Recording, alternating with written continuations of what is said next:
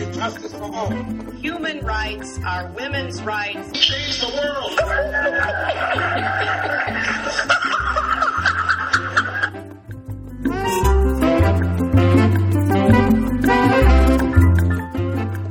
Welcome back.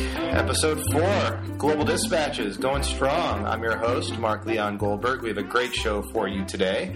I speak with Arsalan Iftikhar, who's better known on the internet as the Muslim Guy. He is a civil rights lawyer, an activist, a media commentator who focuses on issues affecting the Muslim American community.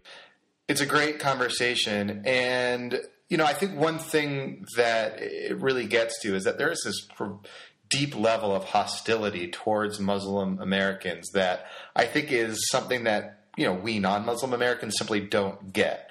I mean, this hostility comes from official sources, it comes from the general public, but it's real, it's profound, it's affecting American politics, potentially American foreign policy.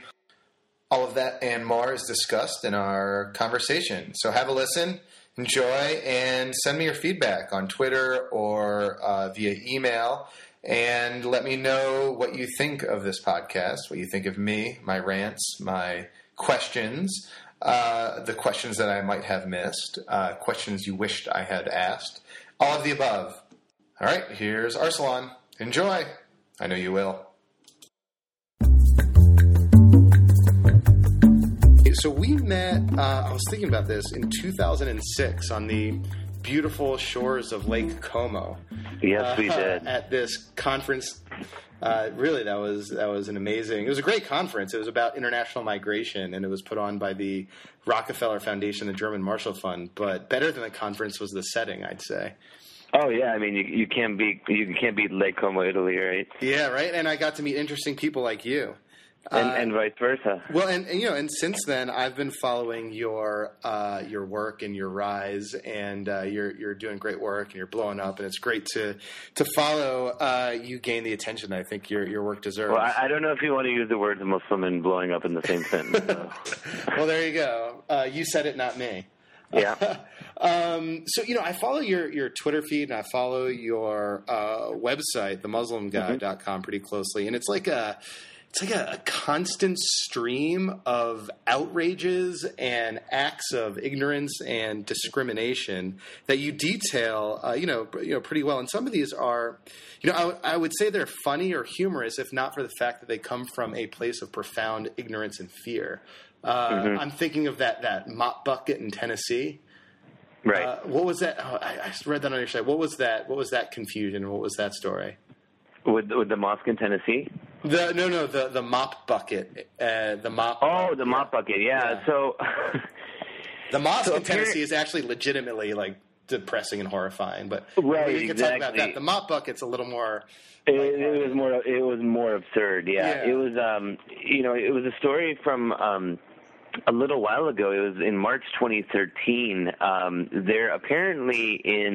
There were news reports that inside the Tennessee State Capitol, there was something in a side closet near a bathroom that resembled a Muslim foot bath, as some Republican lawmakers had decided that it was. And so, of course, they raised concerns with the administration of the state capitol to make sure that these were not, in fact, Muslim foot baths, but they actually ended up being janitor mop sinks. But just the absurdity of that story, A, because it made the media in Tennessee, but B, because there is such a seething Islamophobia and anti-Muslim sentiment in this country that anything associated with Islam or Muslims is seen as inherently bad to certain aspects of American society. So the Tennessee mop sink story was just one of the latest absurd stories that we've seen so far. But, in Tennessee, I mean, this sort of happens everywhere, but Tennessee, at least from what I understand, and I'm talking about the sort of firebombing, the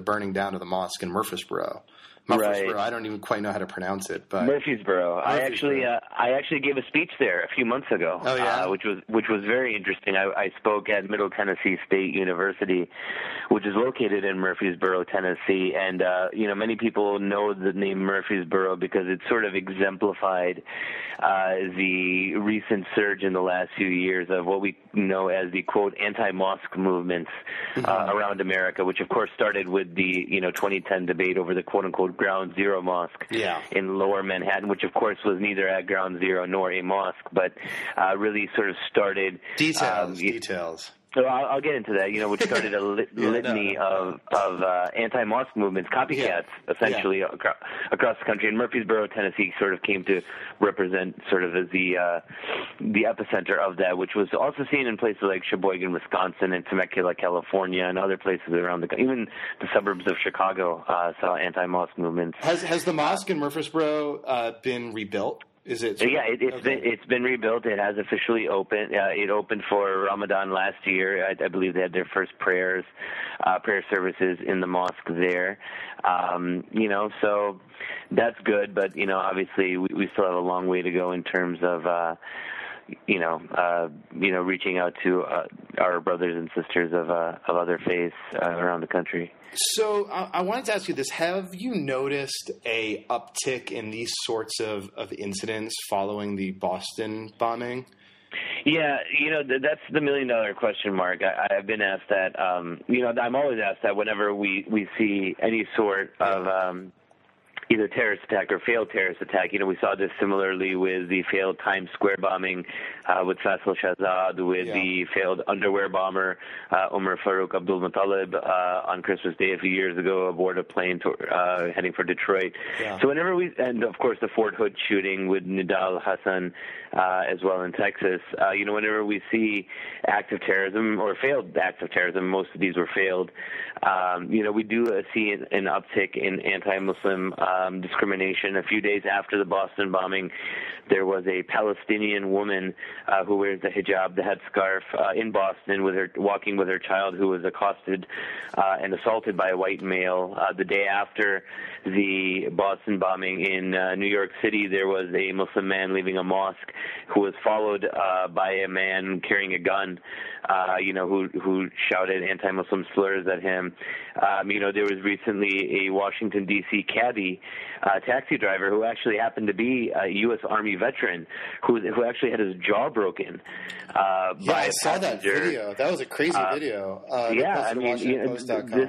This is real. And drunken, jerk in the back of his cab. Well, no, he apparently was a CEO of a company. Yeah, which is a defense contractor. Which is unbelievable. But these sorts of things, they do happen, and we've seen this happen, ever since September 11th, and, we see peaks and valleys, but, whenever there's sort of global watershed events, whether it's the, war in Iraq, the war in Afghanistan, the Bali, Madrid, London bombings, the Danish cartoon controversy, the Ground Zero Mosque, all these sorts of things, tend to, show themselves rather in an ugly fashion in anti-Muslim hate crimes and discrimination. So I just talking about the Boston incident for a second. So, I was watching that. I was following a lot of the commentary in those sort of several days, a few days after the bombing, but before the suspects were identified. And it seemed as if people sort of on the left were kind of secretly hoping that it was a sort of right-wing Timothy McVeigh sort of inspired perpetrator, whereas people on the right were sort of secretly hoping, I think, that it was someone inspired by radical Islam. Right. Why do you think sort of that ideological? Well, first of all, do you agree? Was that sort of your impression at the time? And why do you think that is the case? Well, yeah, to a certain degree. I think it's important to keep in mind that, we deal in a 24/7 media news cycle, and obviously those news cycles are shaped by the narratives of events that are occurring around us. So how are you sort of reacting to this when Well, I react. I wrote an opinion editorial in the Seattle Times that was called "Please God, Don't Let It Be a Muslim." Yeah. Which basically sort of tried to encapsulate the anxiety that American American Muslims feel whenever any act of mass murder happens. So, when the Newtown, Connecticut school shooting happened, I thought, please don't let it be a Muslim. When the Aurora, Colorado Dark Knight Batman movie massacre killer happened, we prayed that, it wasn't a Muslim. Of course, in those cases, it was, two white dudes. And so, we never heard the term terrorism used there, especially in the Aurora, Colorado shooting.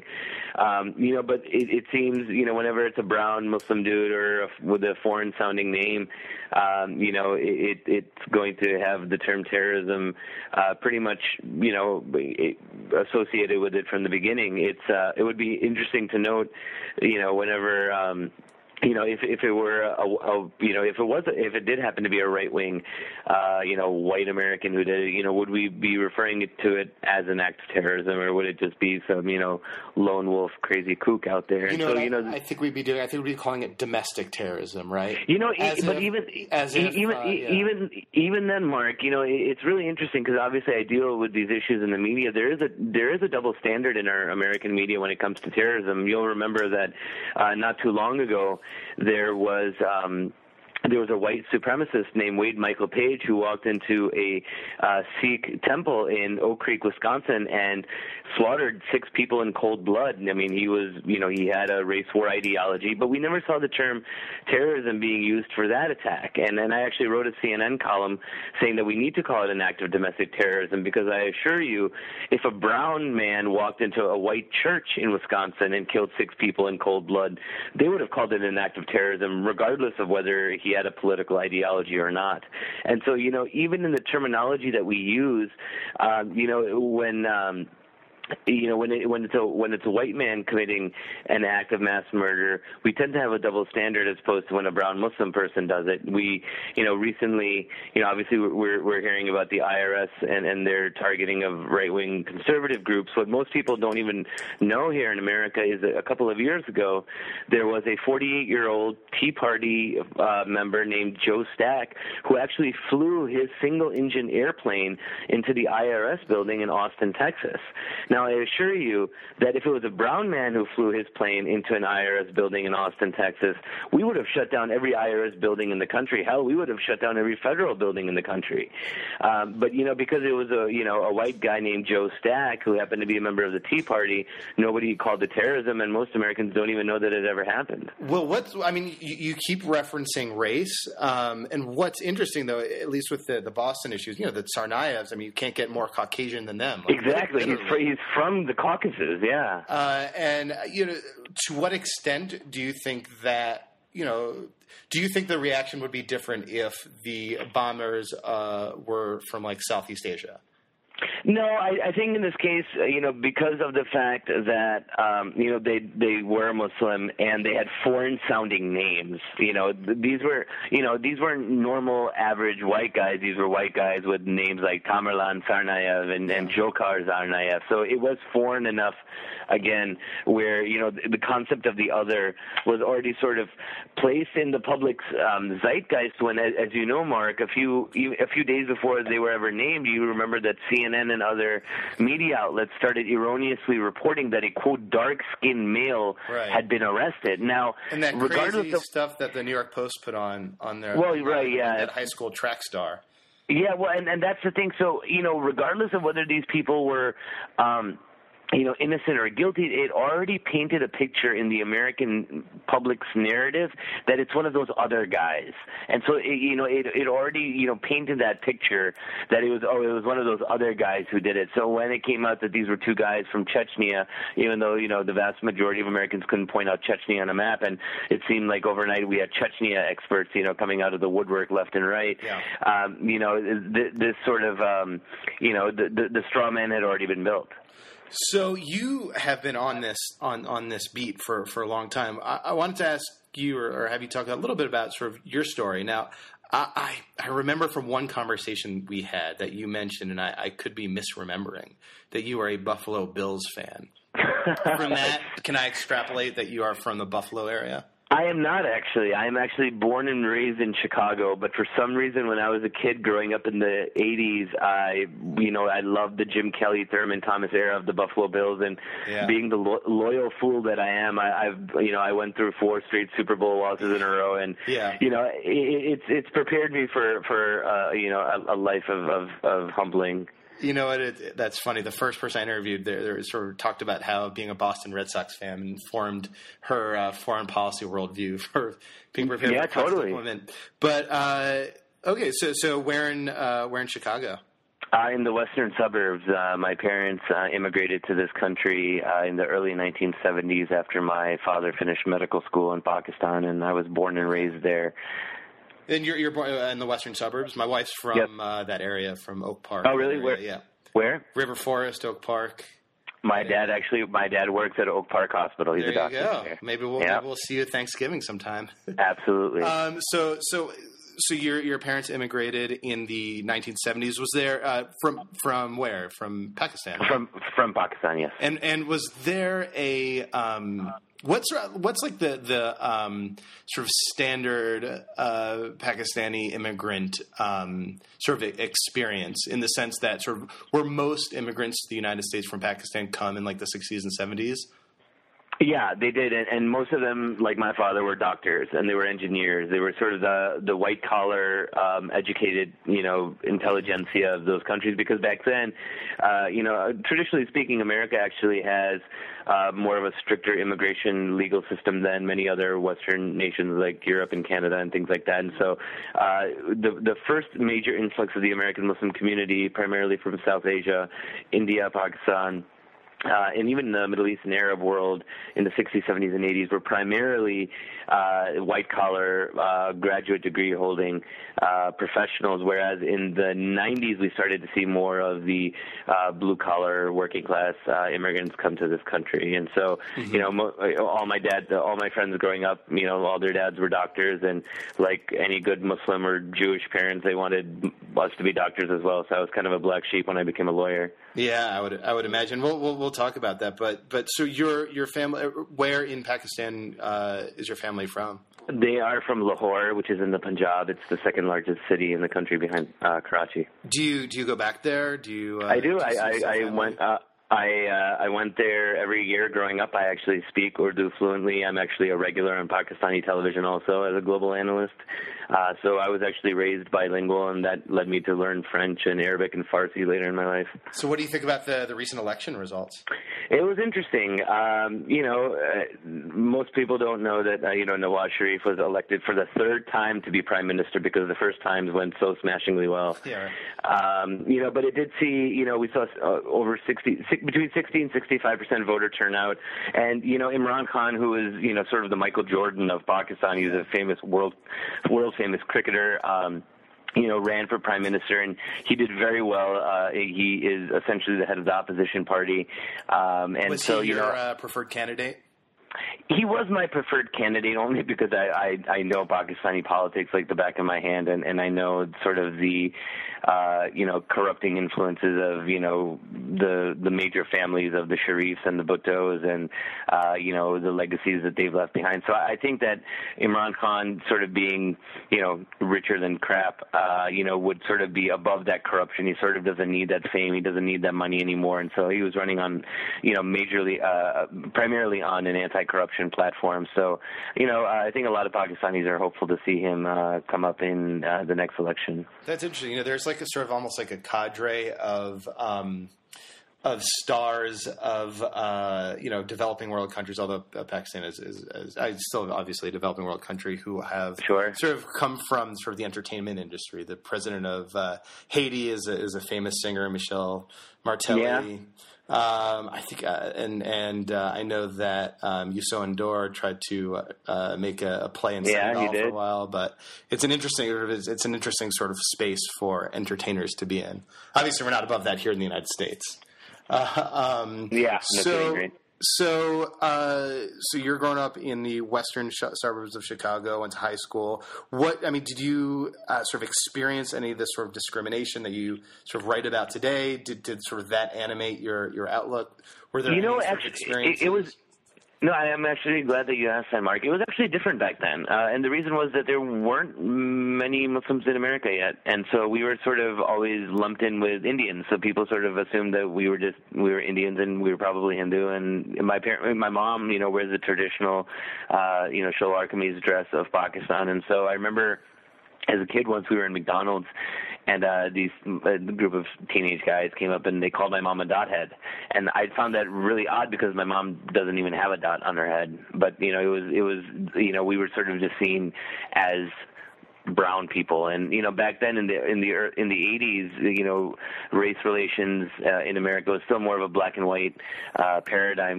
We've only really shifted into the brown paradigm with immigration reform over the last 10-15 years, and now of course the post 9/11 world. So what was, I guess, tell me about that first immigration shift, that first paradigm. When did actually let's maybe step back. Are most Muslims in America from sort of South Asia?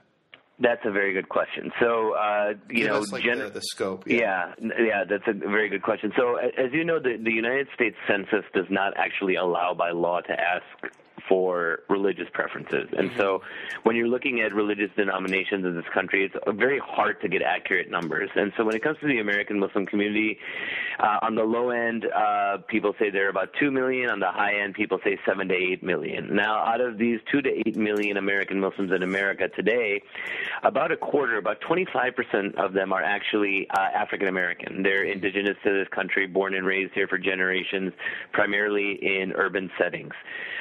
After that, I would say most studies have shown that approximately 33%, one-third, are from South Asia, so from the Indian subcontinent of India, Pakistan, Bangladesh.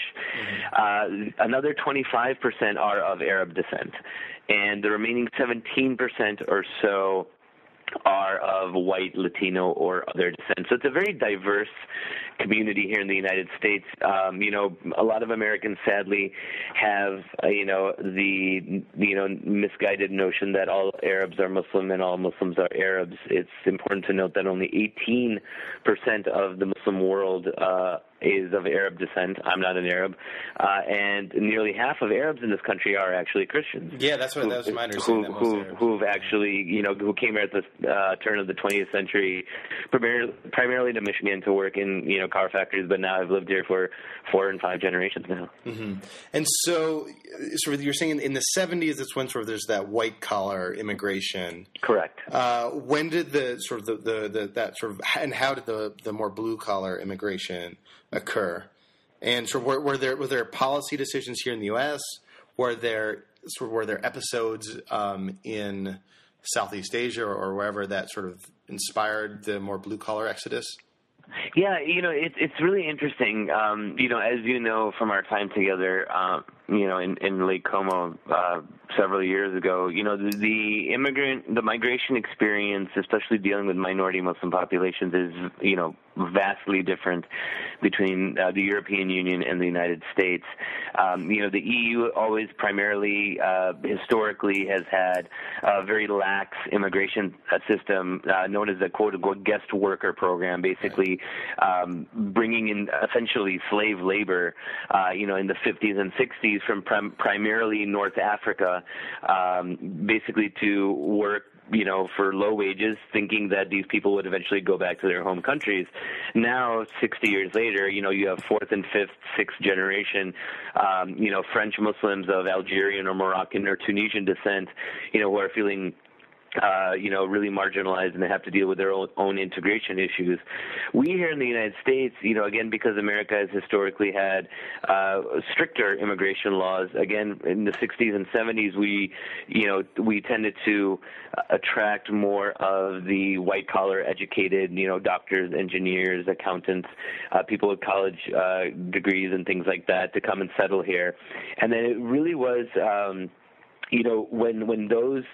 when that generation of, intelligentsia sort of became settled here in this country for 10, 15, 20 years, they started, hosting and, sponsoring their families for green cards. So, their brothers and sisters and mothers and fathers would come to this country. They might not be as well educated as they were. So then, they would come and they would drive taxis or open convenience stores or work in gas stations. And, it sort of just became a residual effect of the initial influx of American Muslims. But that comparison, I think, between sort of the European immigration experience and the American Muslim immigration experience is something I've thought a lot about. And as you said, in Europe, because of this initial guest worker idea, there was almost the formation of like a permanent underclass. Absolutely. In countries like the Netherlands and France. Yep. And also their sort of national ideologies, I think, are less forgiving to immigrants, frankly, than our sort of national sort of melting pot ideology. And I think it's fair to say that gave rise to a fairly disgruntled generation of alienated youth, some of whom sort of turned to petty crime, some of whom turned to radical Islam and have sort of become terrorists. And I wonder, I had always thought that here in the United States, just our sort of ideology, our sort of outlook on immigration, because it's so different, provided a bulwark against that. But I'm starting to sort of doubt that premise a little bit. For one, looking at that, like, again, the Tsarnaev brothers, the Faisal, you have these kids in Minnesota going over to Somalia now. I'm wondering if you're seeing that shift at all, or if it's something that maybe I'm inventing. I think you're kind of inventing it, Mark. Sure. You and I are friends. So no, I mean, it's one of those. I mean, it's if you're going to take one or two or even 5 or 10 examples and sort of extrapolate that on an entire demographic group, then there's no demographic group in America today that is without any sort of guilt or blame. What I tend to liken it to is street gangs. In America, we understand street gangs, right? There's a history. They've been around for over a century. And what they do is they give alienated, disenfranchised, impressionable youngsters a sense of belonging. And, that sense of belonging leads to crime sometimes. It leads to alienation and all sorts of things.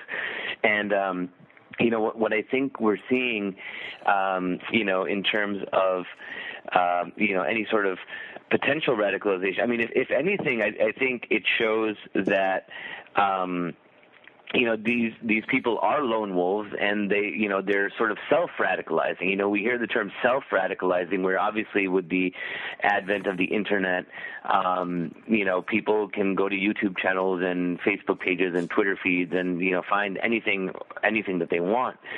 I think that, the Boston case is actually a perfect example of, what Muslim communities can and should do. I mean, as you know, the mosque, the Islamic Society of Boston, actually kicked out one of the bombers because he started yelling during a Friday sermon that was praising Dr. Martin Luther King Jr. Those sorts of things,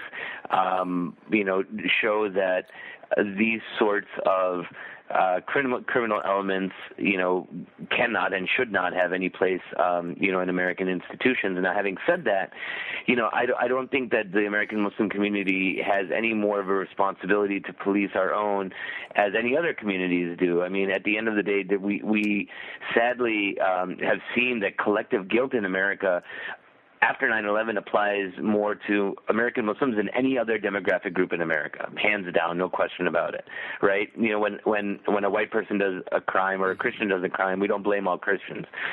When a Jewish person or a black person or a Latino does a crime, we don't blame all of those groups.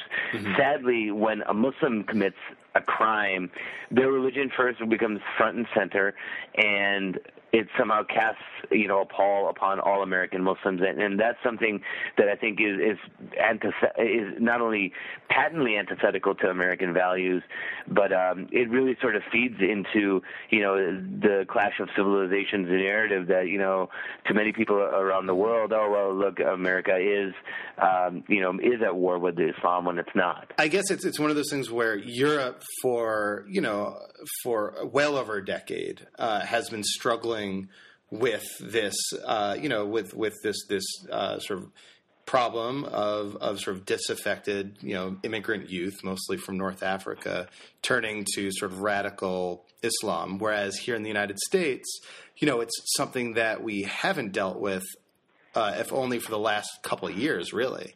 So I'm wondering, is there anything that sort of happened in those intervening years and in sort of the past couple of years, or again, do you think am I just sort of making this up?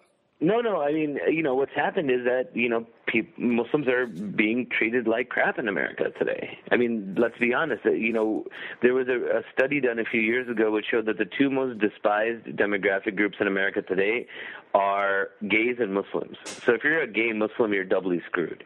It's one of those things where, when you are perceived to be sort of at the lowest rung of the societal totem pole, and essentially feel like you're, being just lambasted in the public sphere. Obviously we know, with the election of Barack Obama, I mean, how many times, Mark, have you and I heard that Barack Obama is a Muslim? Right. Just that sentence, Barack Obama is a Muslim. I feel like whenever I hear Barack Obama is a Muslim, that Jerry Seinfeld should pop out and say, not that there's anything wrong with that. Yeah.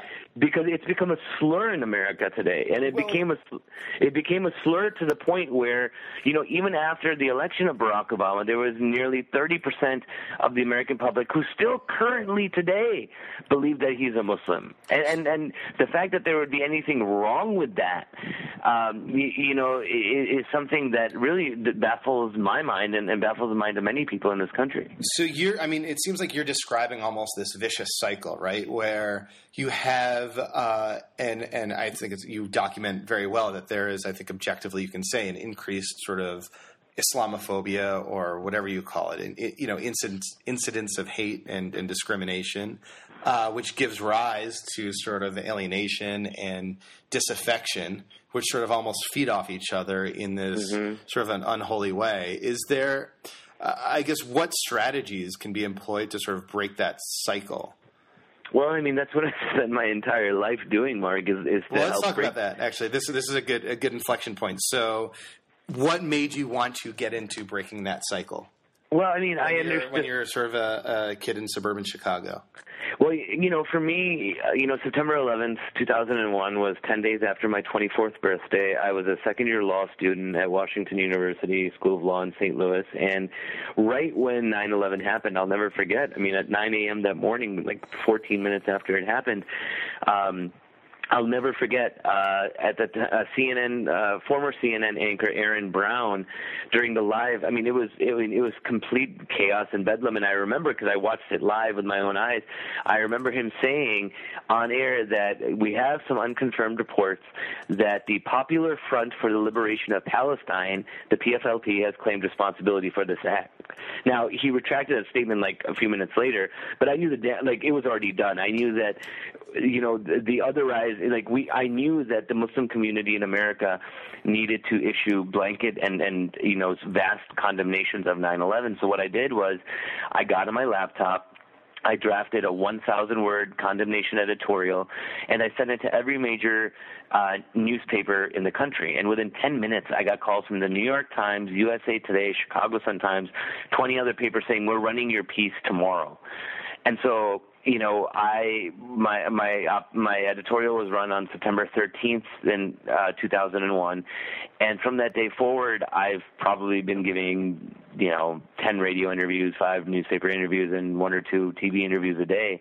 And because I understand the need for for accurate and objective information in our public media space. Obviously the vast majority of Americans and the vast majority of global citizens get their information on things that they don't know about from the media. And I feel, and I felt for 12 years, and that's why I'll continue to do this work, that my work in the media, is to help and try to, bring a voice and be a part of our global conversation and help to advance our human society in a way that is going to be productive not only for Americans but for the rest of the world itself.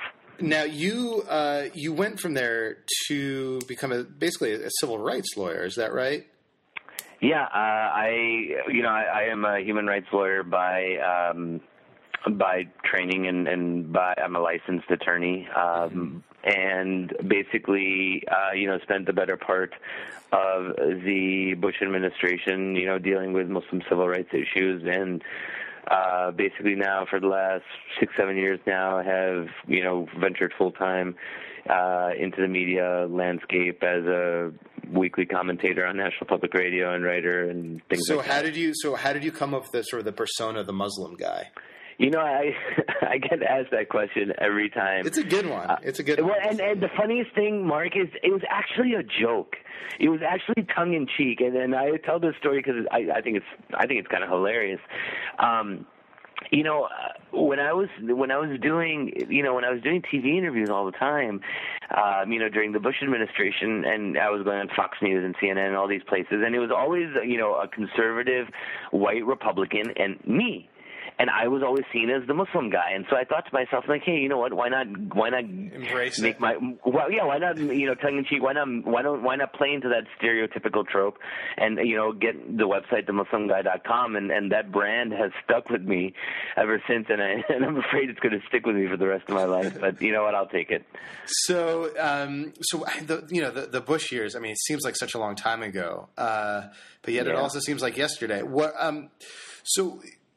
Actually, here's sort of an interesting statistic I came across that, I think it was like a Pew poll at some point found that basically before 9/11, most Muslims in America were Republican. Yep. And it probably had to do, again, with like the socioeconomic issues or maybe even cultural conservatism. I don't even know. But a little bit, for whatever reason, most, but then Bush radicalize the population, or at least make Hey! I resent, as a proud Democrat, I resent that. Right. But there was that tipping point, right? And now I think it's probably fair to say that most Muslims in America are Democrat. That is correct. Go ahead. So I'm saying, the Bush years were. I mean, was that just? How different were the Bush years for the issues that you are working on compared to today? Because frankly, it almost seems as if the sort of scope and scale of these incidents that you document are probably worse now than they were back then. Well, no. Okay. Nothing was worse than the George W. Bush administration. And anybody... Explain how. I will. I'm getting there. And anybody who says that, the Obama administration is identical to the George W. Bush administration is just not being intellectually honest. Now, yes, there are things. Well, I'm not saying that. Well, I guess the point I was making is that these sort of disparate attacks that you're seeing in like Tennessee and all that seem to be sort of more common now than during the previous. No, that's not true. They started during the Bush administration. They just weren't, they just didn't get the, airtime that, they are today. I mean, in the first 9 months after September 11th, there were over 1,700, cases of reported hate crime, discrimination, racial profile. I mean, it was bad. I mean, 3 days after 9/11, 4 days after 9/11, on September 15th, 2001, was the first hate crime murder, as you know, who happened not to be a Muslim nor an Arab. It was an Indian Sikh guy. And there were three other hate crimes and murders on that same day against Arabs and Muslims around the country. I mean, the problem is that, for people who weren't dealing with these issues on September 11th, like I was, we tend to view September 11th now as an abstraction, right? It was 12 years ago. It was kind of a blur. We all remember where we were, but we don't really remember the aftermath of it. Sadly, I was part of the aftermath of it. And, I basically, Mark, I stopped keeping count of the death threats that I've received after like 500. I mean, it was an everyday occurrence. I've had police escorts at speeches of mine. I mean, it's been, shit's been real. Yeah, I would imagine you're probably still getting threats every now and again. Yeah, it's gotten better, but I mean. So yeah, what about from a sort of a public policy perspective, right? From sort of how the federal government, how the Justice Department interacted with key leaders in Muslim communities in America in the Bush administration versus how that interaction is occurring today. Is there sort of a difference? Was one more hostile than the other? That's a very good question. And the answer is basically the Bush administration was very successful in marginalizing the American Muslim community so much that essentially President Obama to this day has not set foot inside in an American mosque. I mean, that's a big deal. So you're saying you're saying it was a deliberate sort of policy of conscious demonization? Absolutely. What were some of like the what's sort of your evidence? What do you point to? Well, I can point to a lot of things. I can point to former Attorney General John Ashcroft, who once said on record to syndicated columnist Cal Thomas that Christianity is a religion where God sent his son to die for you, and Islam is a religion where you have to send your son to die for God.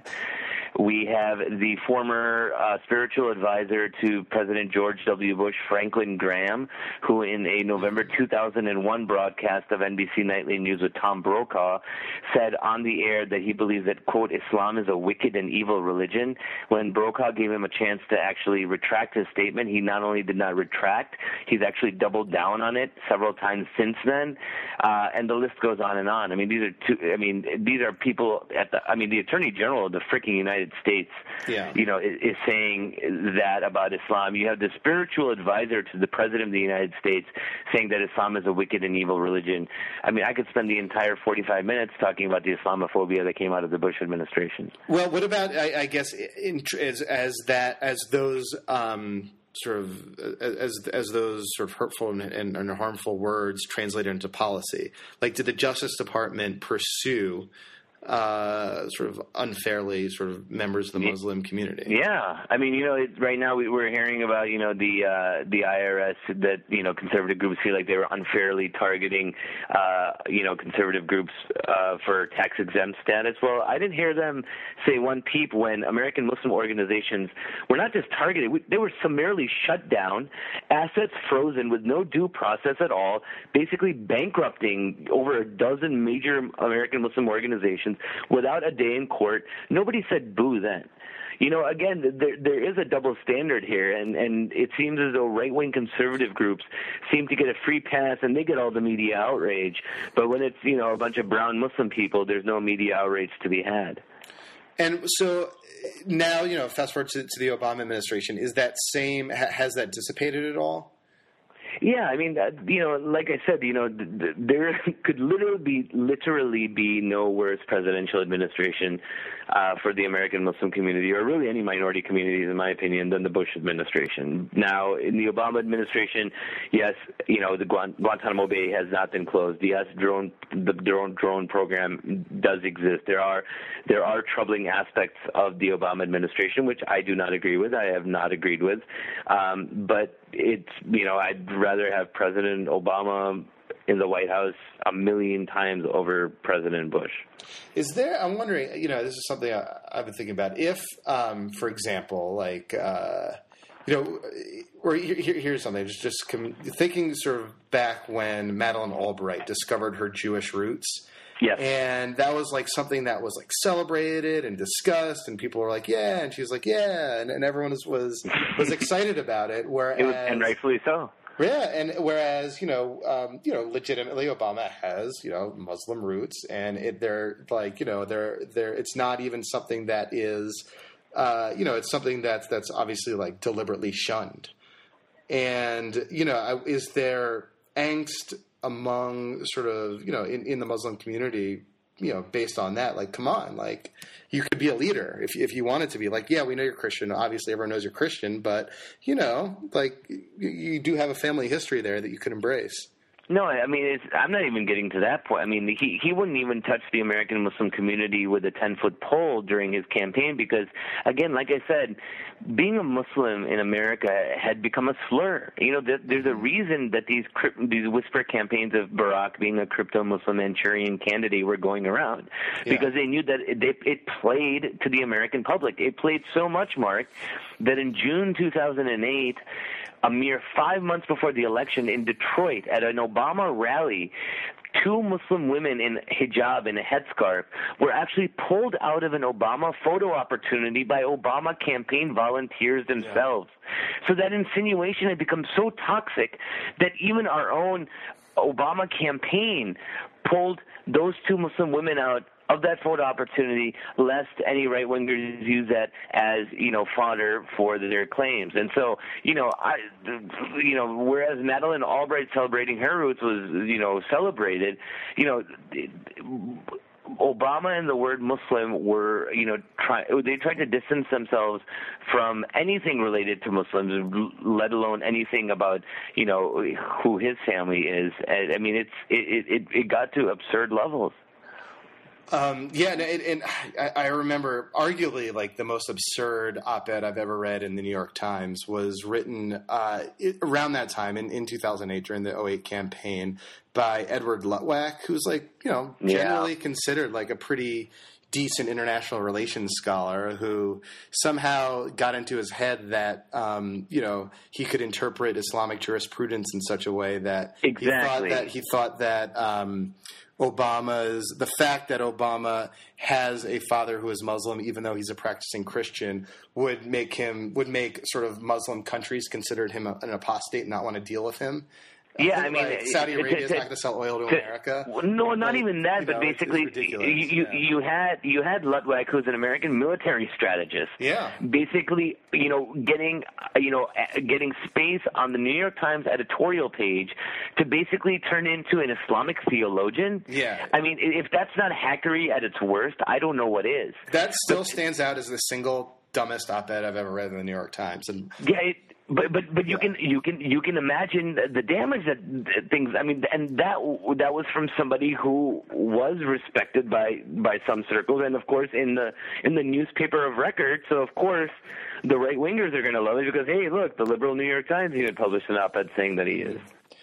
What's your sort of take on? I hate asking. I'm like asking you like you're a representative of all the Muslim communities sort of in America. Yeah. And I'm sure you get that a lot.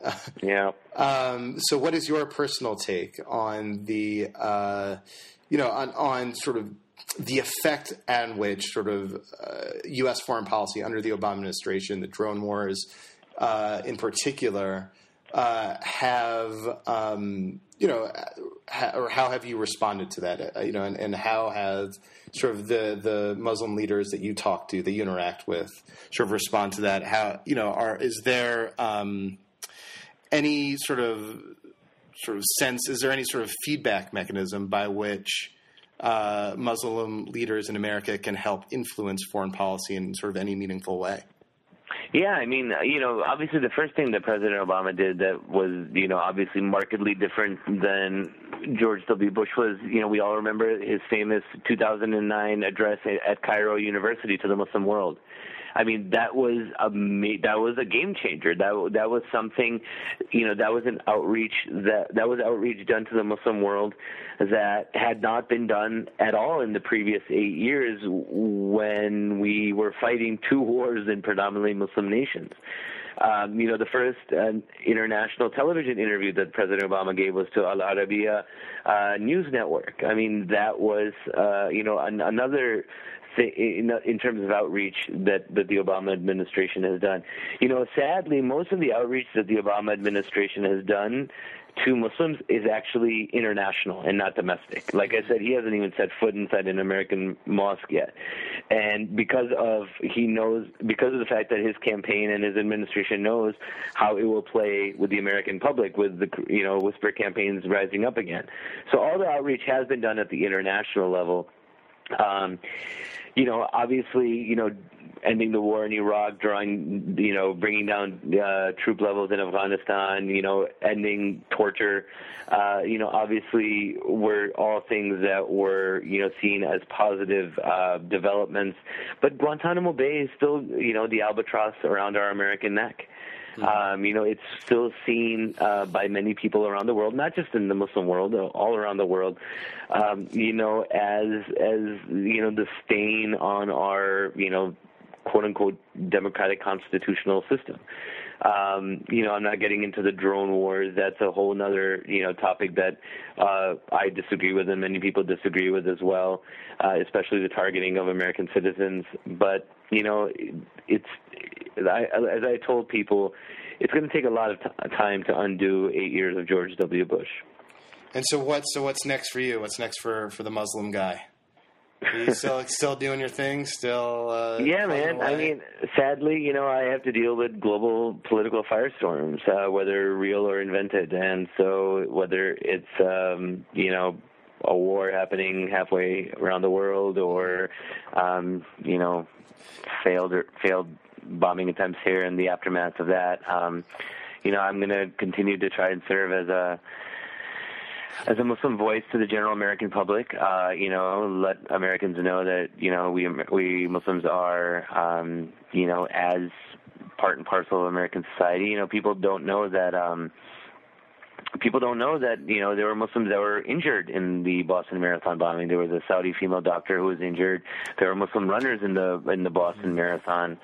This was an attack on our country, and it was an indiscriminate attack on our country. It was an attack on people of all faiths, and all races and nationalities. And, we need to, come together at this time and make this country a better place for your comment made me think of one last thing I wanted to talk to you about, if you have a couple more minutes.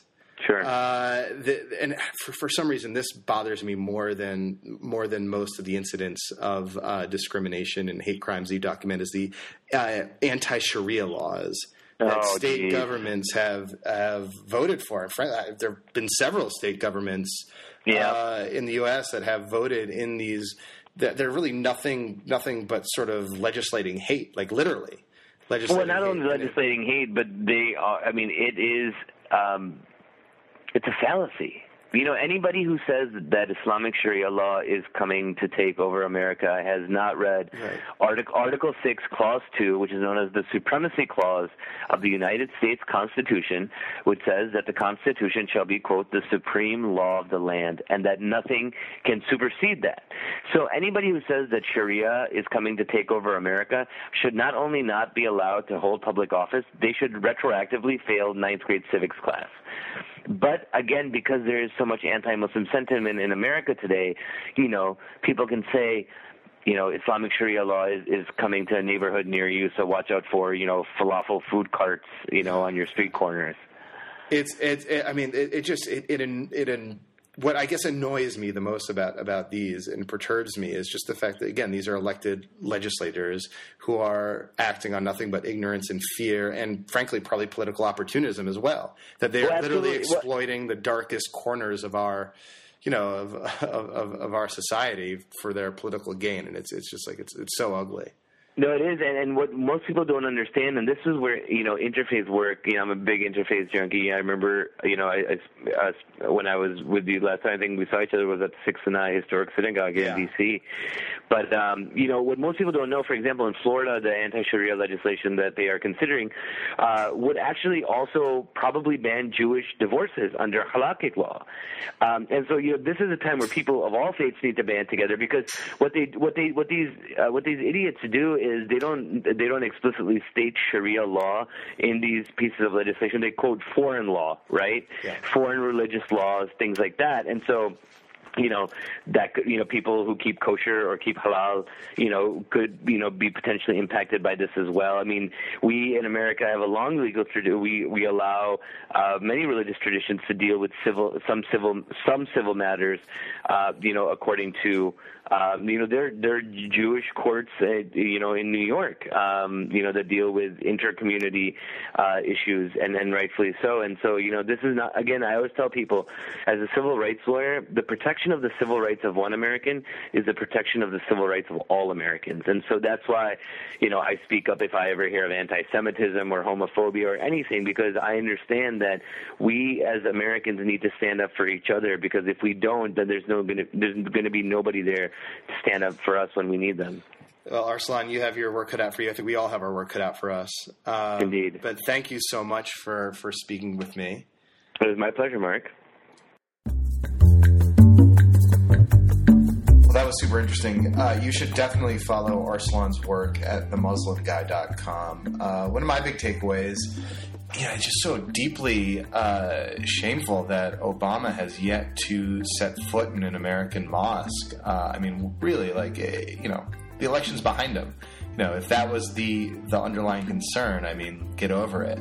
I think, as if you're hearing from Arsalan, it would be a pretty important show of solidarity with a religious minority in the United States that is on the receiving end of some pretty oppressive discrimination, and it's time that we all need to do our work to reverse that trend. Anyway, let's keep this conversation going. Hit me up on Twitter or on email. Until then, I will see you next week. Bye.